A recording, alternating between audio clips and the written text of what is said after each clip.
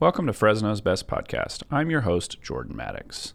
Today we have Manpreet Kaur on the show. Manpreet is the City Councilwoman for Ward 7 in Bakersfield. Growing up in Bakersfield, Manpreet is intimately familiar with the beauty and challenges of her hometown. After graduating with 2 master's degrees from UW-Madison, she decided to return home and run for local office. We cover quite a few topics in the conversation, including her ethnic heritage, urban planning and transportation issues in Bakersfield, economic development, as well as many others. Please enjoy this fascinating and wonderful conversation with Manpreet Kaur, and Baker will take us there. Fresno's best.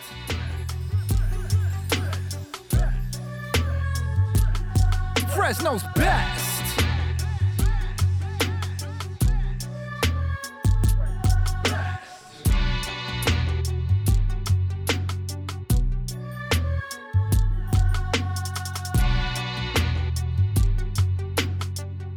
Great. Where do you like to eat in Bakersfield? So in Bakersfield, I have a few favorite spots. It depends on what part of town I'm in. If I'm downtown, my favorites right now are The Botanist and Mango House, which are both locally owned.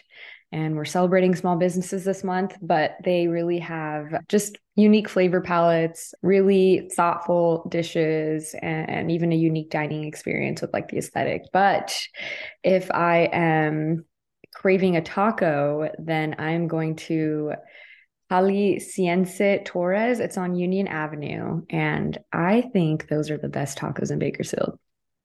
Why do you say that? What makes them the best? It's very specific. They marinate all of their meats in like a pineapple, like they marinate, it's what they marinate the meat in. And I think most of it is marinated in like some kind of pineapple base. So the flavors are crazy. And again, like the family is very sweet. We actually did a block party during my campaign and they were serving tacos to everyone. Just very good people as well. What kind of food is Mango House? So Mango House is kind of like a modern Mexican, Latin American food. And the owners and those kind of behind the concept of Mango House also created another restaurant called Vida Vegan here locally. And so Mango House is a concept by Mao, actually is our friend or my friend who started this. And even when you walk in, kind of the colors and the vibrancy of the restaurant, it really is really a unique feel. But their chilaquiles are probably the best chilaquiles I've ever had. Are they healthy chilaquiles? They are. They're healthy. So what makes a healthy chilaquiles?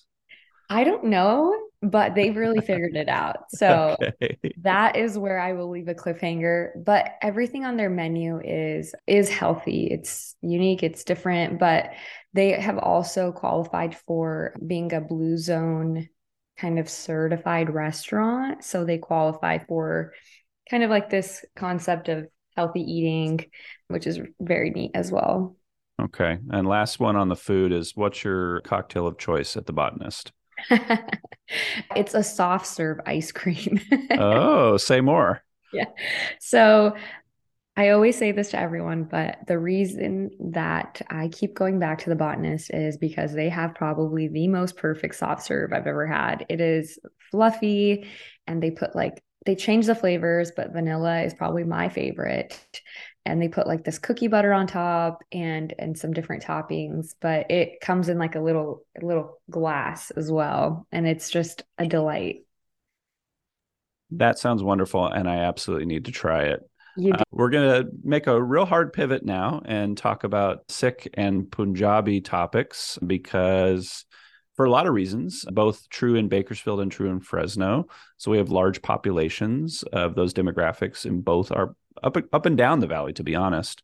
But I think maybe a fruitful place to start would be to define some terms, because I feel like people use Sikh and Punjabi interchangeably, those meaning those not from the community.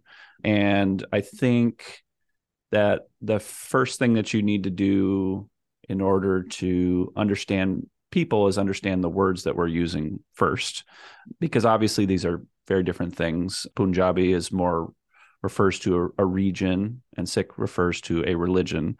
Is that the accurate way to describe the difference between those terms? Yeah, so Punjabi is also our language and culture. So, of course, we originate from the state of Punjab, but there is a Punjab on both sides of the Indian and Pakistan border. So, you're right in saying that Sikh is our faith tradition. And so you can be Sikh Punjabi, you can be Sikh Californian, you can be Sikh, Fijian or from anywhere in the world. But it kind of points to ancestrally belonging to Punjab. And so I think that's why folks do, no matter where they went, which diaspora they settled in, will still refer to themselves and identify as Punjabi. And that's kind of like a heritage ancestral choice to say that I identify as Punjabi rather than Indian. So it's like a very specific experience. And so you can be both Sikh and Punjabi, but the Sikh faith tradition did originate in what is modern day Punjab in India. Okay. And what are some things that people should know about Sikh traditions that maybe might help them understand the community better? So, common is that our men and women adorn turbans, and that is symbolic and is kind of the most obvious physical representation of being Sikh. And the reason why is that it was understood that only folks of nobility wore turbans or kings wore turbans. And so the idea of everyone kind of wearing turbans was to once again create kind of this base of equality, but also it's also specific to the region. You see other faith traditions within kind of this larger South Asian kind of like Middle East region wearing turbans. It's because of the climate. It's just kind of the cultural garb that folks wear. So first, I would say it's the physical appearance of a Sikh, and also comes with that kind of some of the things that we wear. You'll see folks who are Sikh wearing an iron bracelet, which my own interpretation is that it is an earth element, and there is constantly kind of verses that reference being connected to earth and other species, and this is just another reminder to be connected. But also, there's a strong belief in self-defense. So we, the same bracelet, it's called a kada, will function, as a mechanism of self-defense. Folks who are what I would say baptized into the faith also wear, a kirpan, which will be kind of like a ceremonial dagger. Sometimes it's shown, sometimes it's not. So those are kind of like other physical things that Sikhs wear or identify with. Other stuff kind of is that, our faith tradition started in 1469. And when you think about what else was happening in the world, that kind of puts into context of what compelled this faith tradition to come into existence. And a lot of it is around kind of these like social ills and inequalities, whether that's the caste system, whether it's gender inequality, other forms of inequality based on, socioeconomic things. So it was created kind of in a response to a lot of those things, but also to bring people together. Community is very important. We have our gurdwaras, which is our places of worship. Those are our community centers. Whenever we expand or have grown into new areas or cities, the first thing folks kind of do is see when we have enough means to create a community center. So yeah, those things are pretty central. And again, I think gender equality, caste equality, but also being very aware of these kind of like social hierarchies that, really belittle people. Those are things that the Sikh faith tradition really stands up against. Okay. Why is there such a high density of people immigrating from Punjab to the Central Valley? Yeah, one I would say it's the climate. It mirrors a lot of the climate that's in Punjab. So that's familiar. The work that was available here in California was in the early days was farm work. So a lot of Punjabis were doing farm work in the early days. But I think it's also word of mouth when folks kind of share that they've gone somewhere, family members have gone. We kind of tend to gather together and find kind of community again. So other thing is it's affordable. It's more affordable to live in the Central Valley. I think the earliest Sikhs came to California. The first a Sikh place of worship or Gurdwara was here in Stockton, California. So those early roots kind of began with folks who were leaving to not only work in California, that's kind of where jobs were. Folks were working on the railroads kind of with the Chinese. So those things were kind of the early jobs brought us. Word of mouth travels fast. And I would say like climate would also bring some folks here. Okay. And hope I'm pronouncing this right. What's the Jakara movement and what is Urmat? Is that how you say it? Yeah. So Gurmat. Yeah. So Gurmat is the teachings of the Sikh tradition. The Jagata movement is a Gurmat inspired organization that serves Sikhs across California and really around the nation. And it was created kind of in this response to the first generation really feeling as though there was a need to start having conversations around a lot of the experiences that maybe they weren't able to translate to their parents who were the immigrants really, working.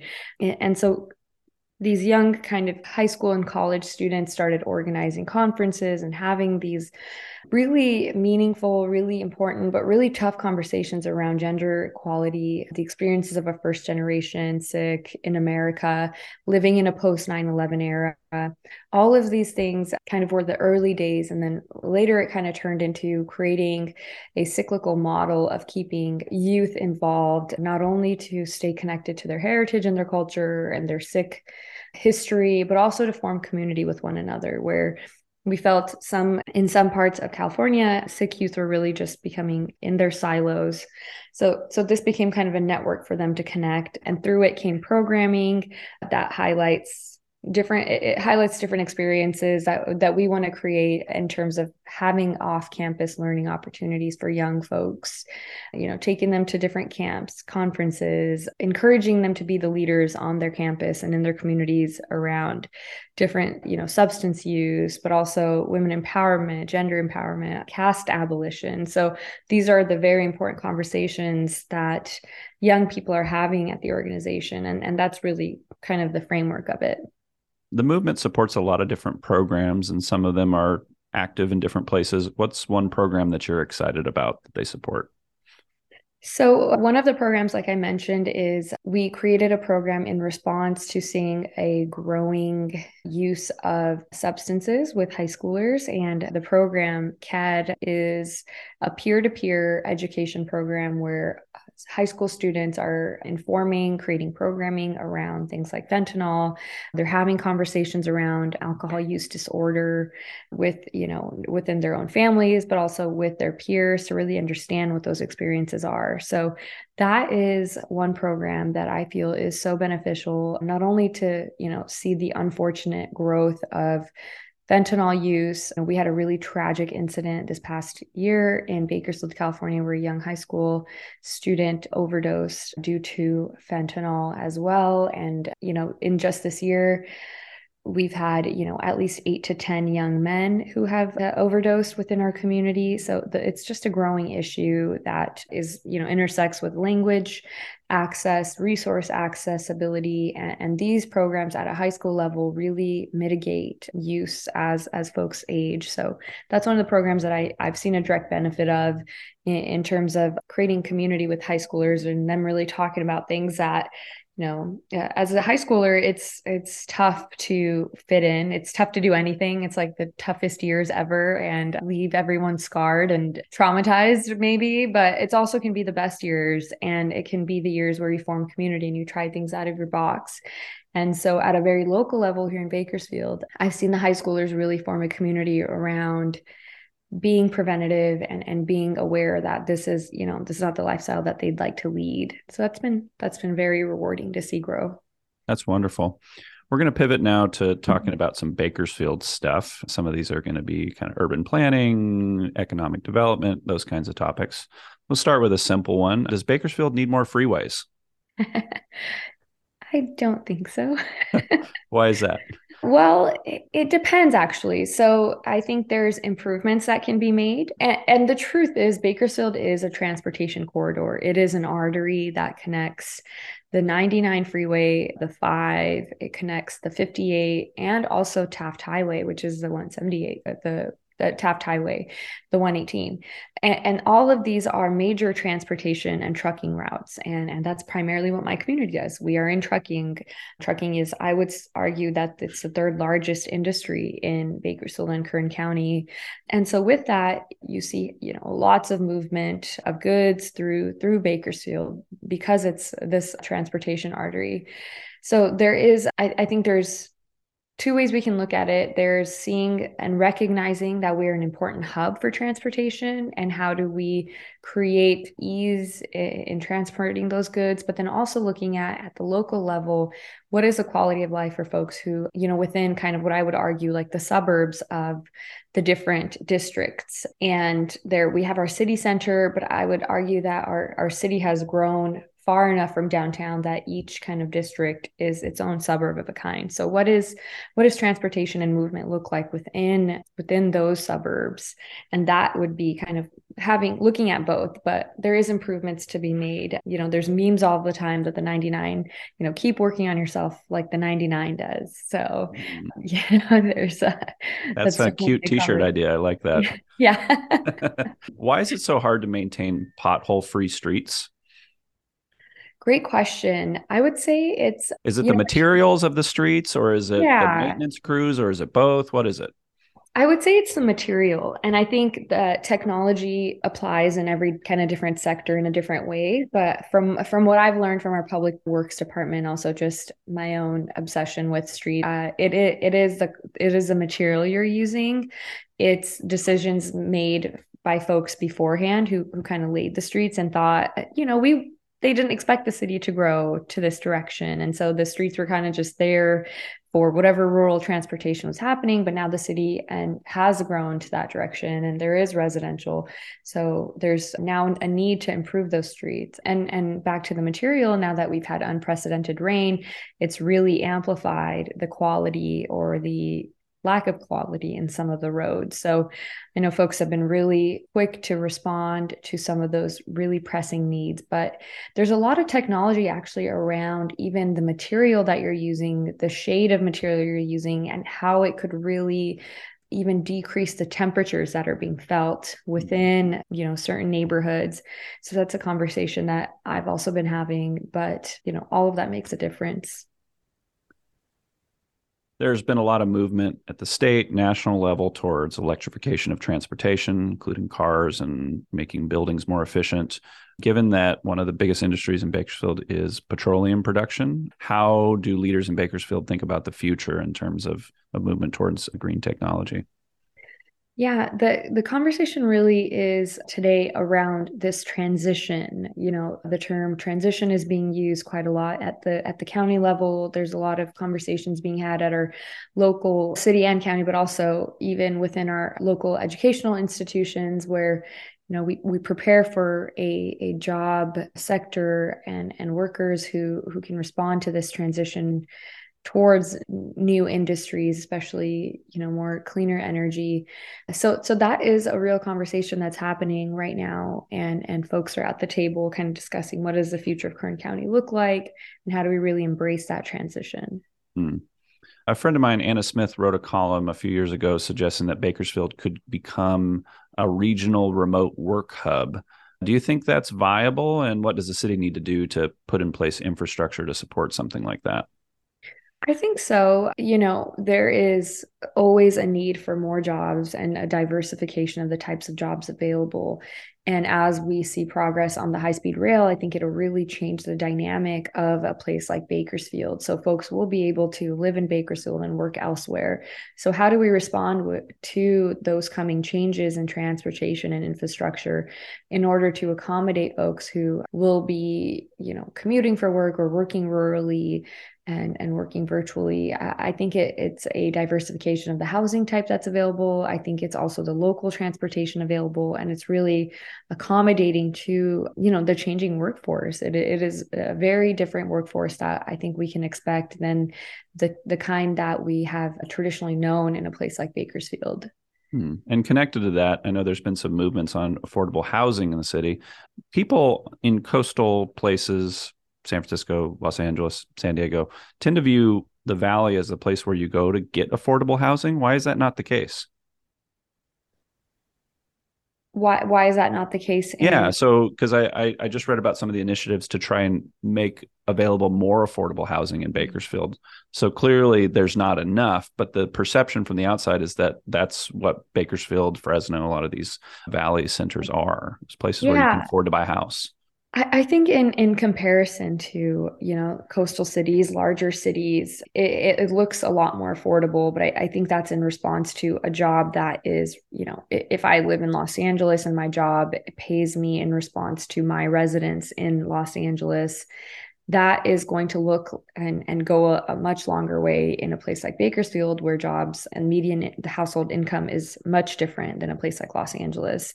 But if you ask locally, especially folks in kind of a younger generation, the idea of owning a home seems as a far-fetched reality. That is just, you are exceptional if you own a home in your 30s, 40s, and in the folks in their 20s just don't see that as a possibility. And that's kind of the conversation that I've heard, as well as for myself. I can be honest in sharing that it looks like it's not going to happen right now, especially on my city council salary. But I think the reason, and this is not only a problem and an issue that the city of Bakersfield faces, but it's statewide, it's national. It is expensive to build affordable housing, but it's also there is not enough encouragement from like the state, and that is changing. Though there are great bills that are being passed right now, well, there's hopefully will be passed that are in the process right now, that would make it easier to build affordable housing, whether you're a church or whether you are an educational institution. And so those bills really help dictate to cities how to then meet those affordable housing needs, and kind of the quotas needed. At a local level, the conversation really is seeking out affordable housing developers and those who are willing to build affordable housing. But again, I think it goes to the state. If there's incentives to build it, then folks will build it. And the hope is that improves. We are actually in the process of reviewing our housing element, and the city of Bakersfield has a great housing element that's coming together, not only reflecting on the kind of the history of owning a home across the intersections of race, class, and all of those things, but also looking forward and saying, how do we include affordable housing in what we expect, and diverse housing, multi-use housing, and those being kind of the standard. So there is monumental change, and I would say the housing element that's being developed in our city is very impressive, and hopes to meet the needs of affordable housing locally. Okay, last question in this area, and this kind of ties into two things. Your life as city council person, but also urban planner. Is the reason that the Bakersfield Police Department needed private security's help to patrol because suburban sprawl has just expanded the city so much that it's just impossible for them to meet the demands, or is there another reason? I would say yes. And we actually were just listening to kind of the realities of calls being made, and the needs as well as response times. And it is because there is just the distance makes all of the difference in terms of how quickly someone is able to respond. And South Bakersfield and North Bakersfield have the longest response times. And it's exactly that. It's the distance that folks have to travel in order to respond to a call. Hmm. Okay, so we're going to pivot to my favorite section, which is called overrated versus underrated. I'm going to throw a bunch of things at you. You tell me whether you think they're over or underrated and why. Okay. So we'll start with an iconic one, the yellow Bakersfield sign, over or underrated? Underrated. Really? How do you say, is there an option for saying Well, there's properly very well rated. appreciated? Yeah, properly rated would be like so like you agree with the general perception of Yes, people. yeah. It Okay, is so it is something that's very monumental. I myself feel a certain way when I pass by it. I think we can think about the placement maybe. I would love for it to be over the freeway maybe, and I don't know who's Caltrans, maybe I could suggest that to them, but I think folks would be very mad about moving it from the Buck Owens Palace. So there's my response. it is in a very strange place. It's not like an entrance to the city. It's just kind of on this side road Yeah. almost at this point. It's Has not been central. Right. And it's been moved before. So it used to be Oh. on Union Avenue, which Union used to be the main route, kind of up into it used to be the 99, I guess. And that's where it was. And so it was moved once. I see. All right, next one. The book, The Death and Life of Great American Cities, something I always ask urban planners, over or underrated. Underrated. Jane Why? Jacobs was ahead of her time, and I think that book does not age. It is kind of timeless. I refer to it often whenever I need notes or inspiration. And sometimes you, as an urban planning student, you really get to imagine the world. You have no restraints. You can be as imaginative and innovative as possible. But then when you get into an urban planning or city planning job, there are restrictions around, no matter the physical design, the built environment of your city, the conditions of how it how complicated it is to make kind of a small but significant change. So that book kind of transports you in a way. It kind of gives you inspiration, gives you things to lean on. And I think it also affirms and validates a lot of the experiences that are described within the book of, you know having a stoop and sitting on it and being able to talk with your neighbors as they pass by, or the importance of green spaces, public spaces, and different points of interaction that can be created. And those are exactly the experiences within a city that become memorable to people, and they hold on to. Let's imagine that we can grab Jane Jacobs, resurrect her, and drop her on Chester Avenue. What would she say? She would say, "When is this Chester Avenue improvement project coming? I've heard great things about it." I would hope I could drop her in Ward 7, because a lot of it is not built yet, and I would love to have her thoughts and input on what we should do. That's wonderful. All right, next one. Butter chicken, over underrated. Oh my gosh. I hope no Punjabi people watch this, but it's overrated. Okay. Why is it over? Well, I mean, I think there's a lot of Punjabi people that would agree with you. Why is it overrated? Well, I think when folks go to a Punjabi wedding, the assumption might be that we eat that food every day, but no, that is food that we only eat at a wedding. Like maybe rice, but even rice is not something we're eating every day. So, butter chicken it's a delicacy. It's something special. Everyone has their own way to make it.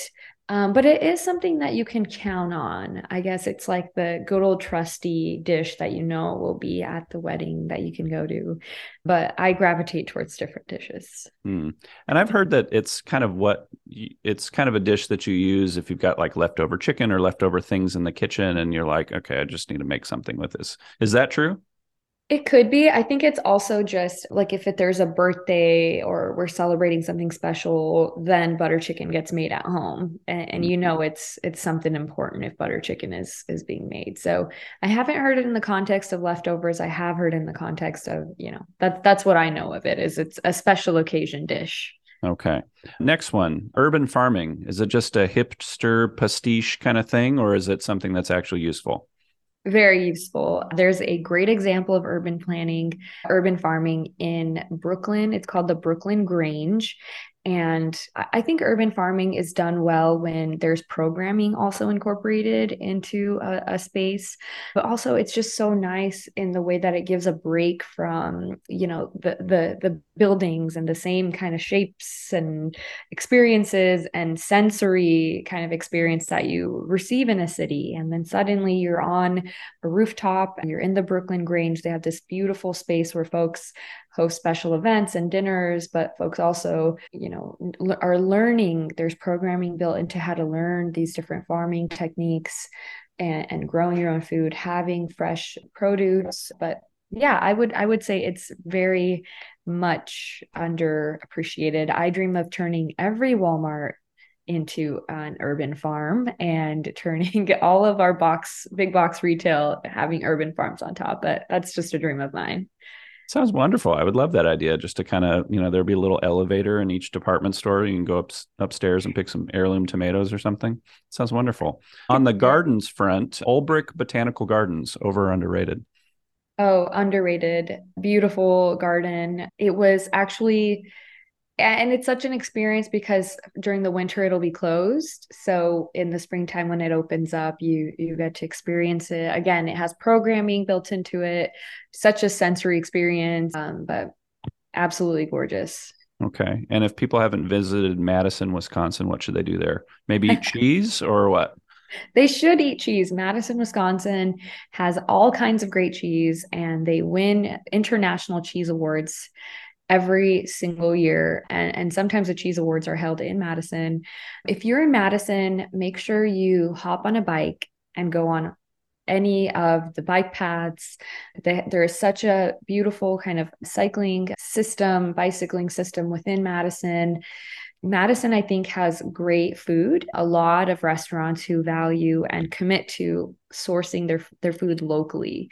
And it punches way above its weight in terms of local foods and restaurants. So there's great food. My favorite coffee shop is Wonder State Coffee, and they have this wonderful cardamom drink cookie that they make. And the fact that I'm thinking about it even now shows obviously that it's very memorable. But Madison has great outdoor spaces no matter what season you go in, beautiful lakes, and definitely spend some time on the university campus. I think the architecture is worthwhile there, and go to a co-op. I think the co-ops are really cool in Madison. So those are kind of the things I would suggest. But yeah. Wonderful. Okay. Another food item, sag paneer. I really enjoy saag paneer. Yeah. Saag is a winter dish. So, in Punjabi families, you're eating this all winter. And some of us, like spoiled first generation folks, will kind of start complaining about it when it's like the fifth round of saag. So saag paneer kind of becomes this delicacy then. So it's, your parents recognize you're getting bored of the saag, and then they just throw some paneer in it. So I would say it's underrated. Okay. Parklets, over underrated. Underrated, underappreciated, and we've got to have more of them. Imagine just, we maybe the city doesn't have the capacity or resources to build an entire park, but what if you just have one full-size basketball court on the corner? You have just one, soccer field, one, whatever it might be, cricket field, and it's just on the corner, and that's exactly what that parklet is for. I think it's the perfect substitute for the park that's a little bit bigger and a little bit further, because it's just harder the bigger the project is, the harder it is to implement, and so if you do smaller projects, you can stay under budget, you can do them quickly, you can do all sorts of fun things like get them done, right? Yes, getting them done, that's the key. Okay, just a couple more. The Kern River Bike Trail, under or overrated? Underrated, underappreciated. Okay. I lived away from Bakersfield for about the last 3 years. And before that, I was a community organizer. So I didn't really, was fighting the good fight. So I didn't really have time to look up. But I went on the Kern bike path for the first time this year. And the Kern River is flowing. There's a lot of water. It's beautiful. And the design of it is actually very interesting as well. We're going under a lot of, roads and streets. So it's like an underpass almost that's created, and just like has this tunnel effect. So it's very, very cool. And it's very nice when you kind of you're getting towards the end of the Kern, I guess, the bike path, and you end up at a park and there's places to eat, and it's kind of like that full experience. Okay. Two more. The CSUB campus. Am I saying underrated or overrated? What is it? I mean, it's kind of a weird campus. I'm just bringing it up because I grew up near it, and it was always, it feels like a college, but it also kind of feels like this strange kind of like mixture of things. How is it these days? Yeah, we love CSUB. I think it's growing. I was speaking in an ethnic studies class last week, and they have their new housing for students is so beautiful. There were like classrooms inside. So I think the infrastructure is growing and changing, but I think it's your classic kind of like commuter campus setup. But we love our Cal State Bakersfield. I very much enjoy their library. There's like the Walter Stern library room. There's like room right in front because there's these beautiful large windows, and I think inside it's like the wooded walls are very beautiful. So that's kind of a transporting experience there. Yeah, I love that library too. And once we can get rid of some more smog in the valley, it'll be that much more beautiful to look out those windows. All I right. agree. Last one on this subject. If you, for the rest of your life, could only have one dip with your samosas, would be tamarind or cilantro chutney? Oh, it's the tamarind for me. Tamarind is such a unique flavor, but it is like tamarind candy or tamarind chutney or whatever it is. I gravitate towards tamarind for sure. Mm, wonderful. All Yeah. right. So let's talk a little bit about city council stuff for a minute before we close with books. So why is the Bakersfield City Council map look so strange? It gets redistricted every 10 years right after the census. So we just went through the redistricting process, and it looks strange because some of, just the area is still in the county, but also there's higher concentrations of population in certain places. So populations kind of have to be even throughout the different wards. And, we also have to follow different rules where there's a certain population of Latinos in a number of districts. So that's in making sure that we align with the Voting Rights Act and creating a majority Latino district. So there's different criteria. So I think those are the reasons why the map looks weird. In some parts of the city, there's still county pockets. I only have a few county pockets, but in like East Bakersfield and Southeast Bakersfield, some folks, I've heard that their home is like divided in half between being in the city and being in the county. So there's work to be done on kind of fixing those and bringing them into the city. So if someone's half of their house is in the county, half in the city, and they call 911, who comes? That's a great question. Yeah, that's an interesting one. Maybe I would hope both. Yeah, no, that seems like that would be the, or they flip a coin or something. I mean, it's just so weird. I was looking at it today and I saw like just right in the center of the city, there was like this little hole of county right in the middle of the city. I'm like, how does that happen? I mean, it seems like at least in most places, city is kind of like within the city boundaries. There's like kind of like an inner circle. And then once you get in that outer circle, you get to the county. But it seems like maybe there needs to be kind of like a general expansion of the city to include those pockets that are missing. Is there some people that think that would be a benefit to the city? I think folks do, and folks who are kind of in those county pockets, in some places they might resist, but in some places folks assume they're already in the city. So they're surprised when they're not receiving city services or aren't able to kind of engage with city folks. So I think that is an issue. Okay. When city council people are not paid a traditional salary, who does that job attract, and how does it limit your ability to work on your goals and priorities? Great question. The setup of the city of Bakersfield, the city council has been that it is a stipended, it is understood as being a stipended volunteer public service role. That might have applied to a much smaller Bakersfield, perhaps. I can't speak for my forefathers who came before me or the forefathers of Bakersfield, but today, Bakersfield is the ninth largest city and growing very quickly. It is, full of just activity, industry, and real residential needs that deserve to have a completely separate staff working on these constituent issues and ways of creating policy to grow the city forward.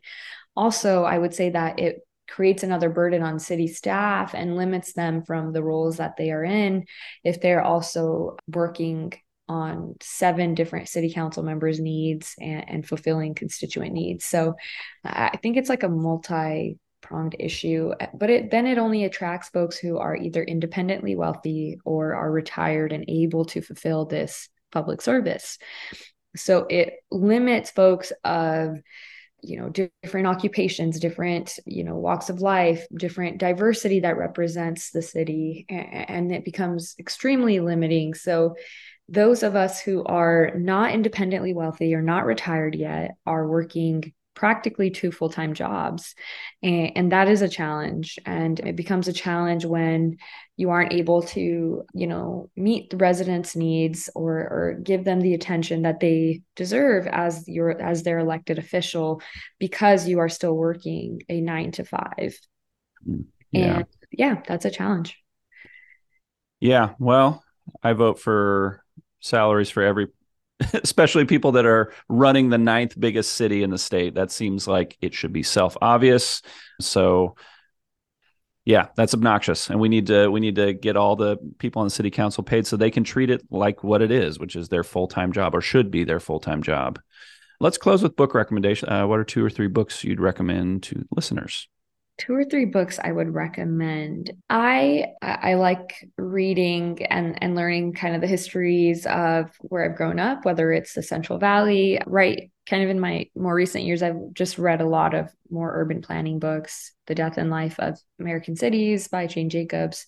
The Color of Law is a book that I just gifted yesterday. So I only gift books now. It's just, I guess that's where I've come to in life. So The Color of Law is a great book that really it kind of lays out redlining and the histories of kind of the setup of, how folks come to interact with, different things around where they settle, why they settle, and the decisions, the policy decisions that really affected that in terms of urban planning, city plannings, and the intersections of race, class, and society. Another person, I guess I would say is worth researching is Frank Lloyd Wright. And there are some great books that show his work. I'm an amateur architect as well. So just an enthusiast. But Frank Lloyd Wright was a Wisconsin architect who built some of the most amazing homes, different architecture around America. And we actually have a real Frank Lloyd Wright home right here in Bakersfield. Really? Where is it?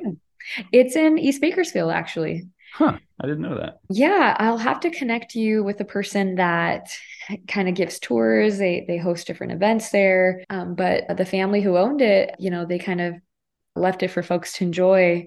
So it is really, really impressive. And I would say just checking out some of his books and some of his work would be my suggestion as well. And I'm trying to look around for books that are laying around. Yeah, I think those would be my book recommendations. Wonderful. And what's next for you? What projects are you working on that you're excited about? Right now, I'm now transitioning into my 5th month of being on the Bakersfield City Council. So in these last 5 months, I've really kind of delved into how do we think about infrastructure and city design moving forward in a place like Ward 7. I think it's kind of like a village of the city. It's far enough to be its own suburb, and it really does function like its own suburb.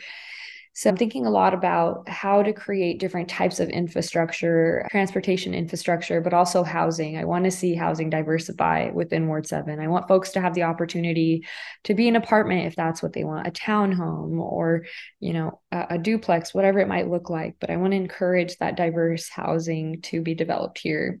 I'm also thinking a lot about bike lanes and protected bike lanes. And I have 2 clusters of an entirely kind of complete school system, an elementary school, a junior high school, and a high school. And I would want to create more like safer infrastructure with protected bike lanes and more walkability so kids feel safe going and coming from school. And we're working on a demonstration project for that. So I'm really looking forward to that as well.